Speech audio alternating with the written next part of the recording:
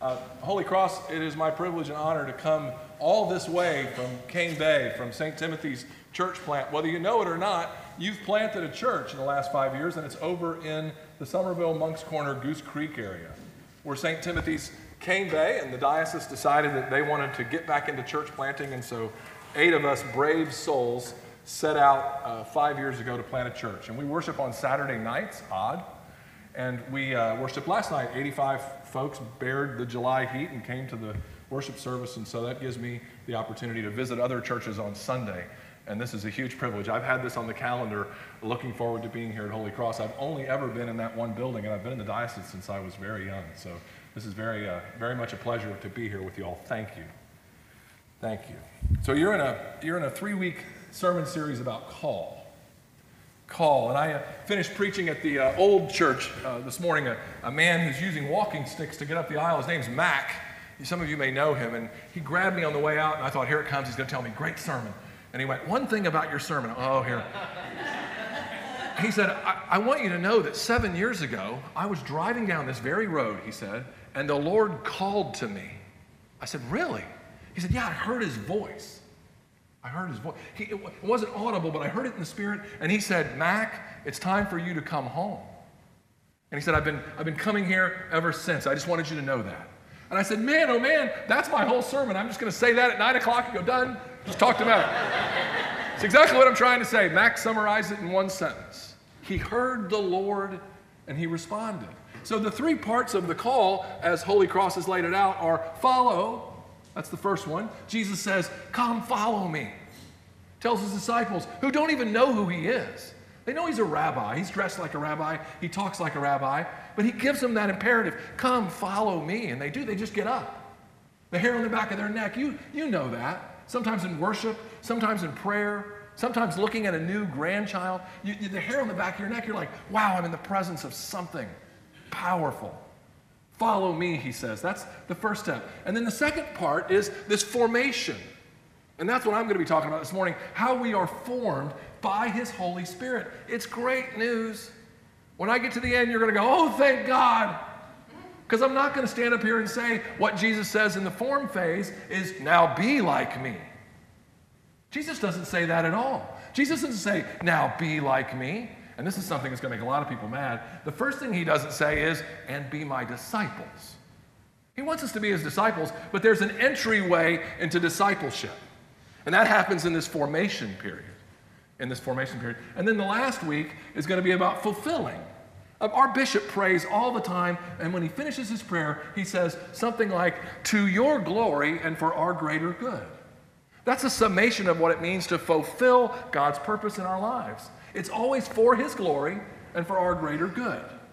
He asked me a couple days ago how it was going, and I was telling him that we'd reached kind of a milestone in our church. And one of the things that I've come to recognize in our church is that not only were the 8 people who started the church called, I mean, that's what we sat around the dining room table nervously wondering, what we were going to do next. The people that are there now say the same thing. I talked to a seminarian who came and interviewed some folks in our church, and I said, well, what did you find out? He said, well, the first thing I found out was everybody I spoke to said they were called here. One guy even said from Maryland. He walked up one morning, I'll never forget it, or one evening, and I said, hi, how you doing? He goes, my name's John, and the Lord sent me here. I said, what?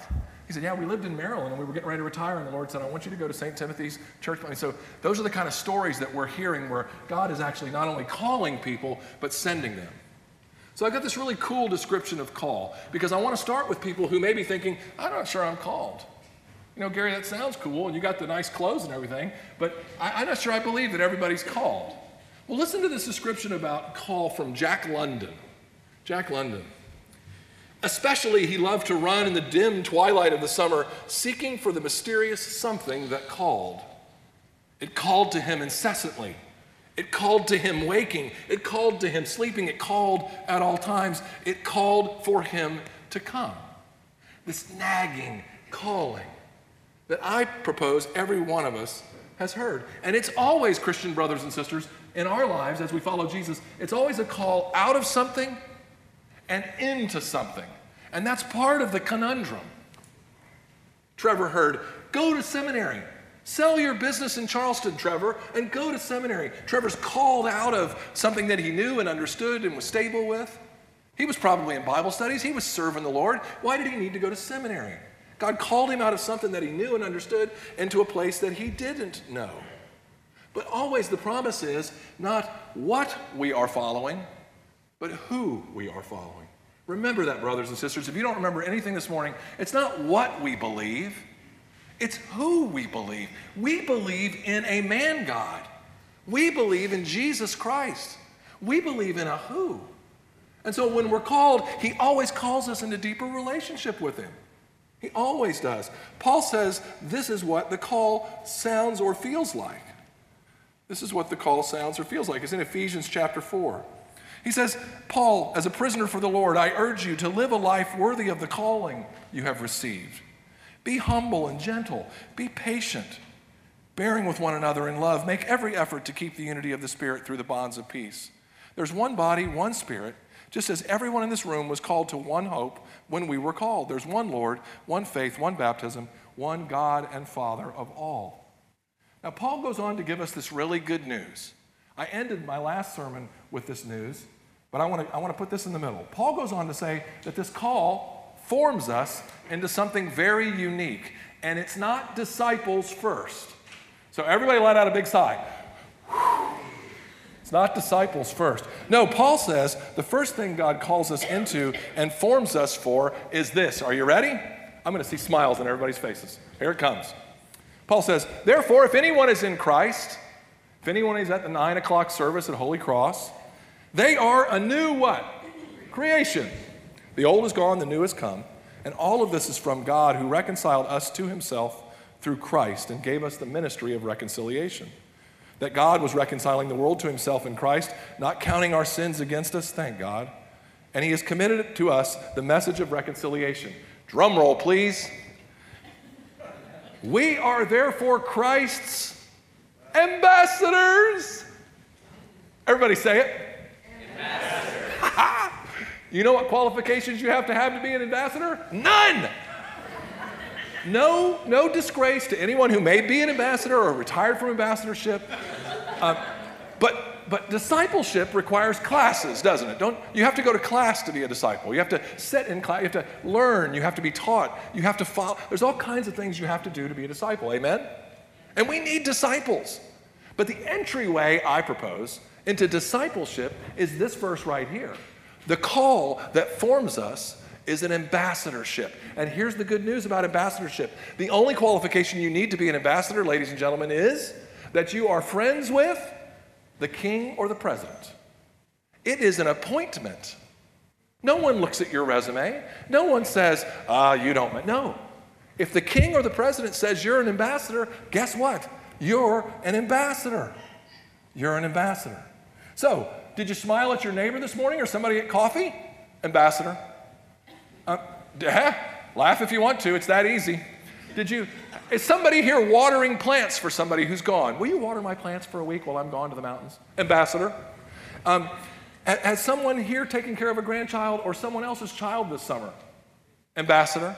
Have you been kind to a barista, a checkout clerk, someone at the gas station? Ambassador. Ambassador. Ambassador. Sorry. And we're ambassadors with new hearts. The old, like Paul said, is gone. The new has come. And for me, at least in my experience in talking to people, that ambassadorship moment happens at the Thomas moment or at the Peter moment. Thomas, upper room, a day late and $1 short. Remember that story? All the disciples, Jesus comes, the resurrection. He meets them all. Thomas isn't there. Thomas tells them later over coffee, lest I see it, I'm not going to believe it. Next day, they're in the same room. Jesus comes right through the wall, right? And you know the disciples are elbowing each other going, boy, Thomas is going to get it now. He didn't believe. And that's not what Jesus does he? He just leads with grace. He says, Thomas, come here.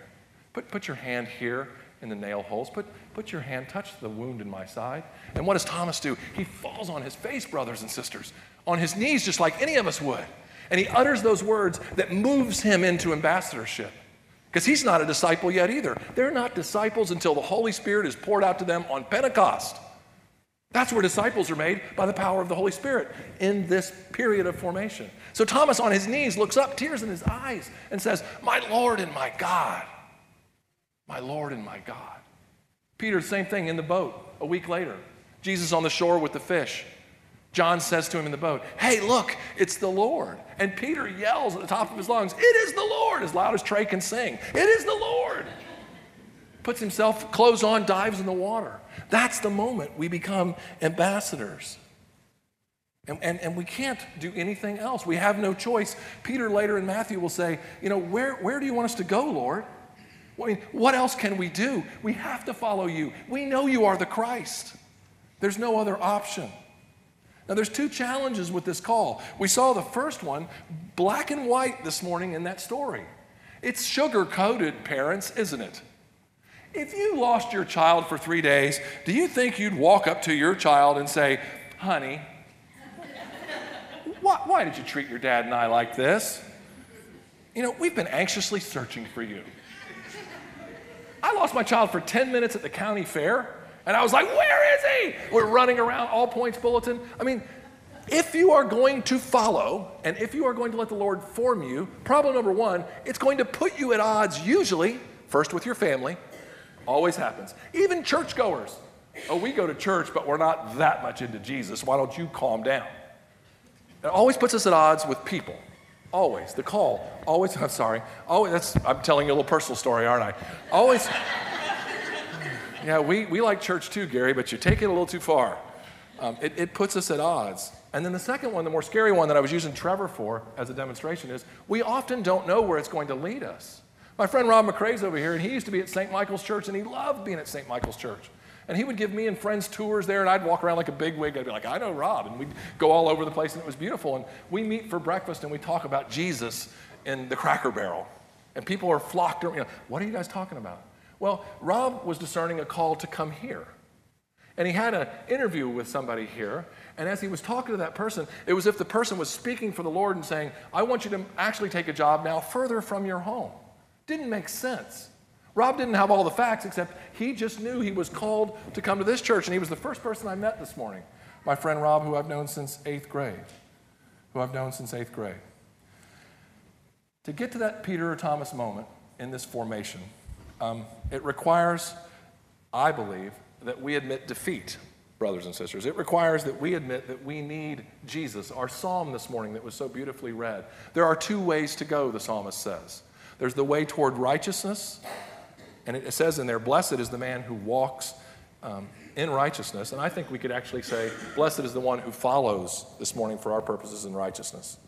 So we can go toward righteousness or we can go toward evil, but we have to come to the place of surrender. We have to believe that Jesus is Lord, and we have to give him that place in our life so that we can be transformed. Notice even that word, transformed, has the word form in it. And the transformation points to one thing. The transformation always occurs and points to the cross that Jesus died on for each and every one of us and for all of us. For each and every one of us and all of us. And when we begin to understand in a radical and crazy new way that even before we knew Jesus, even when we were sinning, he still climbed up there with our names in mind. It's too good to be true. He forgives us for we ask. And Jesus even tells his disciples, as we're talking about call, he tells them this on his last night over dinner. This is so beautiful if you think about it in terms of what it means to be called. Jesus says this. Imagine, brothers and sisters, he's washed their feet. He's had dinner with them. He knows in less than 12 hours he's going to be nailed to a cross. It's the clarion call of the world. Clarion, crossword word. Which means trumpets. It's the trumpet-sounding call to the world. Jesus says this to the guys over candlelight, probably a little tearful. "And when I am lifted up from the earth, when I am nailed, when I have been beaten, when I am hanging near dead up on that tree from earth, what am I going to do? Am I going to condemn everyone? No. I'm going to draw all people to myself." The Greek word there could also be translated as call. When people realize that I died for them before they knew it, it will call them from a place to a place. The gravity of that situation creates that transforming transaction where we have that Thomas moment. We deal with this man God dying in our place. We get serious about what that means in our life, because if that's true, brothers and sisters, everything else really doesn't matter. Or better said, everything else lines up under it. Because it's not about what we believe in, like I said, it's about who we believe in. We believe in a man God who died for our sins. And when we believe that, Paul says the old is gone, like we heard read, and the new has come. There's a movie on Netflix. I'm not recommending it. I get in trouble doing this all the time. A book or a movie, and then people watch it or see it, and they go, that looks terrible. I'm like, I know. It made a good illustration, though.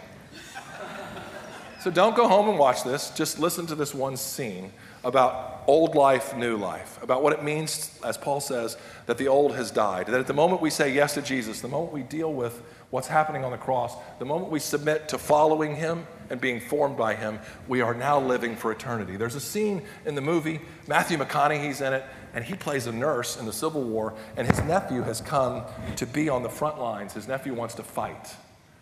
And his nephew's not there more than 2 minutes, and his nephew takes a bullet right through the heart.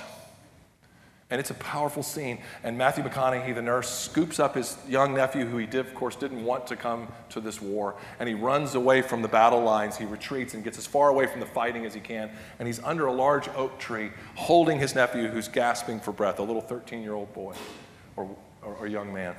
And Matthew McConaughey's looking at him, and he's trying to soothe him, and the boy's saying, I'm scared, I don't want to die.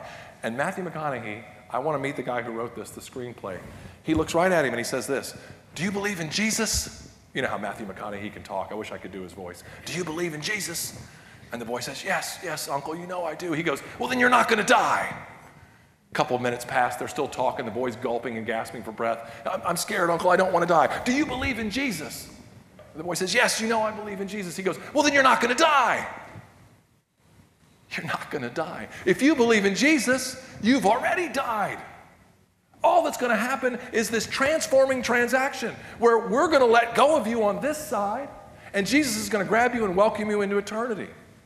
Welcome you into eternity. When we begin to believe that, brothers and sisters, we are unstoppable. We are grateful. We are forgiving. We are thankful. And we are formed more and more into his likeness by the power of his Holy Spirit. And it's a corporate likeness. I love our Reformation history, but it's also, you are the body of Christ. I had a professor, he would come up in front of the class, and the first thing he'd do at the beginning of the class, or she'd do, is she'd bow. And it was the oddest thing. And I finally got up the courage to say, why are you bowing? You're not Buddhist, are you? And she's like, nothing, I'm going to get in trouble for that. And she said, no, you're the body of Christ. I'm bowing to the body of Christ. When we are collectively formed as the body of Christ's Holy Cross, we're unstoppable. We're unstoppable. So let me end. How then, Gary, we heard what you said about ambassadors, smile at people, push the shopping cart back, water some plants. We get it. What if that seems even a little bit of a works righteousness thing, Gary? What if that even seems like we're trying to work to gain our salvation? Give us something else. Well, let me tell you that first of all, and I think all of you believe this, as Jesus walked around this earth, calling people to follow him, and then allowing his Spirit to form them so that his purpose could be fulfilled, everybody wanted to be around Jesus. When you read the Gospels, the collective group of people by the end of each of the Gospels that are surrounding him are always described as a crowd. He feeds 4,000. People have to be lowered through roofs. By the end of Jesus' ministry in all 4 Gospels, he's collected a crowd. You know why? Because everywhere he went, something shined out of him. The Shekinah power of God, the Old Testament would say, shined out of him. People saw him and said, there's something about that guy. And they wanted to be around him. They wanted to be around him. We all who have received the Holy Spirit have that same power, whether we know it or not. We are all, Paul says, clay vessels. And how many people have clay pots that have cracks in them? Come on. Okay, you got plants, they got cracks. You water them and the water comes out of them, right? We're clay vessels, Paul says, but we have cracks. And those cracks are the things in our life that have hurt us or caused us pain. So you have a spirit of anxiety you can't shake, there's a little bit of a crack in you. You've been divorced or your parents experienced divorce, there's a crack. Lost a loved one, lost a spouse, lost a child, big crack. estranged from people, estranged from friends, crack. Had hurtful things said or done to you, crack, crack, crack. All of those places are points in us that God can shine his light out of. People will see it. If you will let your light shine before men, Jesus says. They will see it and give glory to their Father in heaven. I'm going to end with one funny story. I was down at City Church. I was dressed in civilian clothes. I had my little teeny Bible, the one that you carry when you don't want people to see you carrying a Bible, but you need credit with God, so you still carry your Bible. Little teeny one.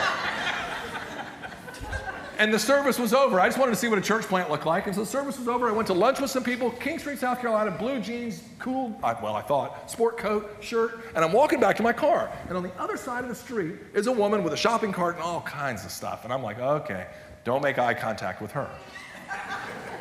And she looks across the street. There's 25 people on my side of the street. And I'm walking. I even kind of hide my teeny Bible. I don't know her. She doesn't know me. And she yells across 2 lanes of traffic, "Pastor!" And I stopped and went, "What?" Put the Bible away. "Pastor!" Went across the street, started talking to her. 2 hours later, I drop her off at home. I had a van that somebody gave me. It smelled like wet socks inside of it. And I didn't like to drive it more than about 30 minutes because it smelled so bad. 2 hours later, in the van that smelled like socks, I took Mary to her home in North Charleston with church's chicken and food for the neighbor and all those things. What happened was, I'm convinced, Mary saw something that I didn't see. Mary saw something that I probably was trying to hide. Some of us don't want people to know what our cracks are. The truth of the matter is we can't control that. If we've said, "Yes, Lord, I'll follow you," and if he's poured his Spirit into us, then your cracks are allowing God to shine out of those. You're ambassadors with cracks. But that's good news, because with those cracks, we can fulfill his purpose.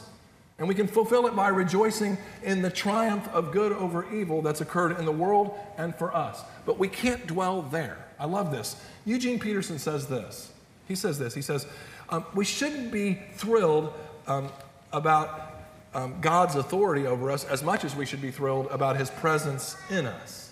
Think about that. It's great that we call him Lord and Savior. It's even greater, though, that he's given us his Holy Spirit so that we can walk this call out, right? Because without his Spirit, we can't do it. So don't forget, he's always calling us out of something, but he's promising to go with us into the new something. He's promising, better still, to be with us forever. So let's believe that we're called. In this series, let's believe what we're called, and that the truth of the call is 3 parts. His love calls and allows us to follow him. His love calls and allows us to follow him. His authority and power, then, are allowed to form us. And finally, his Holy Spirit presence fulfills us by uniting us to him in the call now and for eternity. Amen.